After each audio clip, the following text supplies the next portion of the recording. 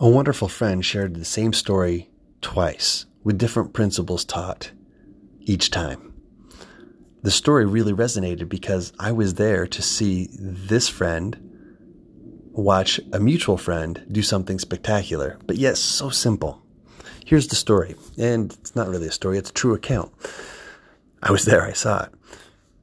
A friend of mine was on a trek, on a hike, and it was a long hike, a few miles, and this gentleman was ahead of most other people.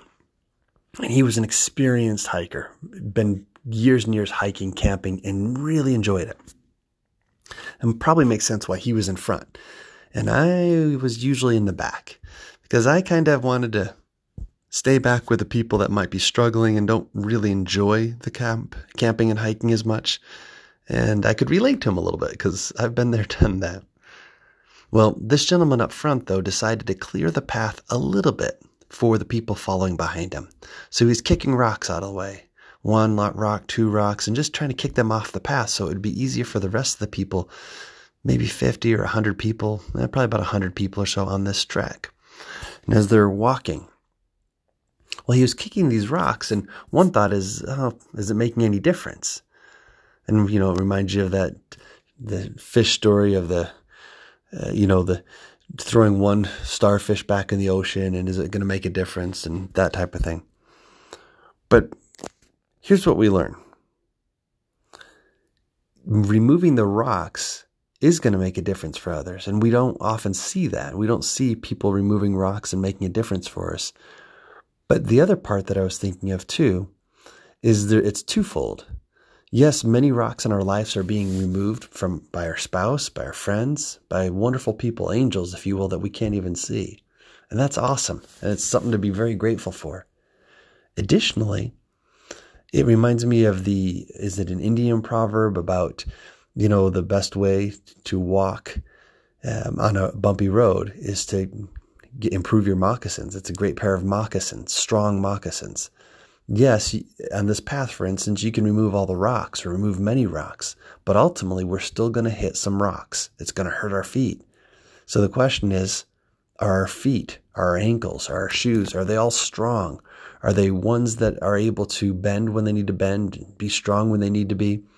So that we're not only seeing the great things that have been removed from our life, but we're also prepared for the things that are still struggles and difficulties.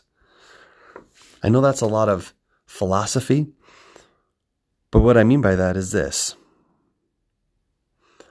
What if you remove the rocks in your life that are hurting you?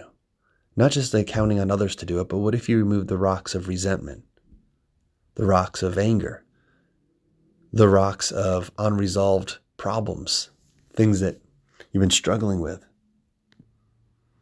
What if the better shoes are things like a cheery disposition or more casual conversations and deep respect and admiration for each other? What about the daily work, the betterment? I think of on one of the treks that I've had a few of these that I've gone on one of them there was two wonderful young people that were just so happy, so chipper, they made the whole time just a wonderful treat. I kept finding myself saying, I want to be with them because they're just so fun to be with. They're happy, even though they're doing hard things. I think that's one of the ways that we have better shoes, if you will, that the journey becomes more, not just tolerable, but enjoyable because of our disposition, our attitude. We're choosing to enjoy maybe a very difficult experience. So it's not just about removing rocks, although people are doing that for us, and we can do that in our relationship. There are people cheering for us and encouraging us in our marriage, in our family, and we can do likewise to others. And we can remove a lot of the rocks that are in there. A lot of the rocks that we put in front of us, we can remove them.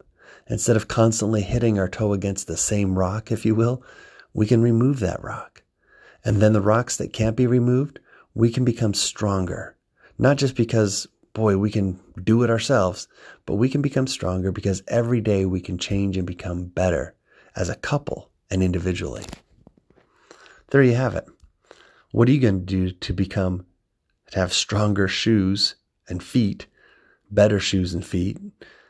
And what are you going to do to remove rocks in your relationship and for others? What are those rocks? First identify them and then eliminate them. And appreciate those that have already eliminated the rocks in your life. Good luck.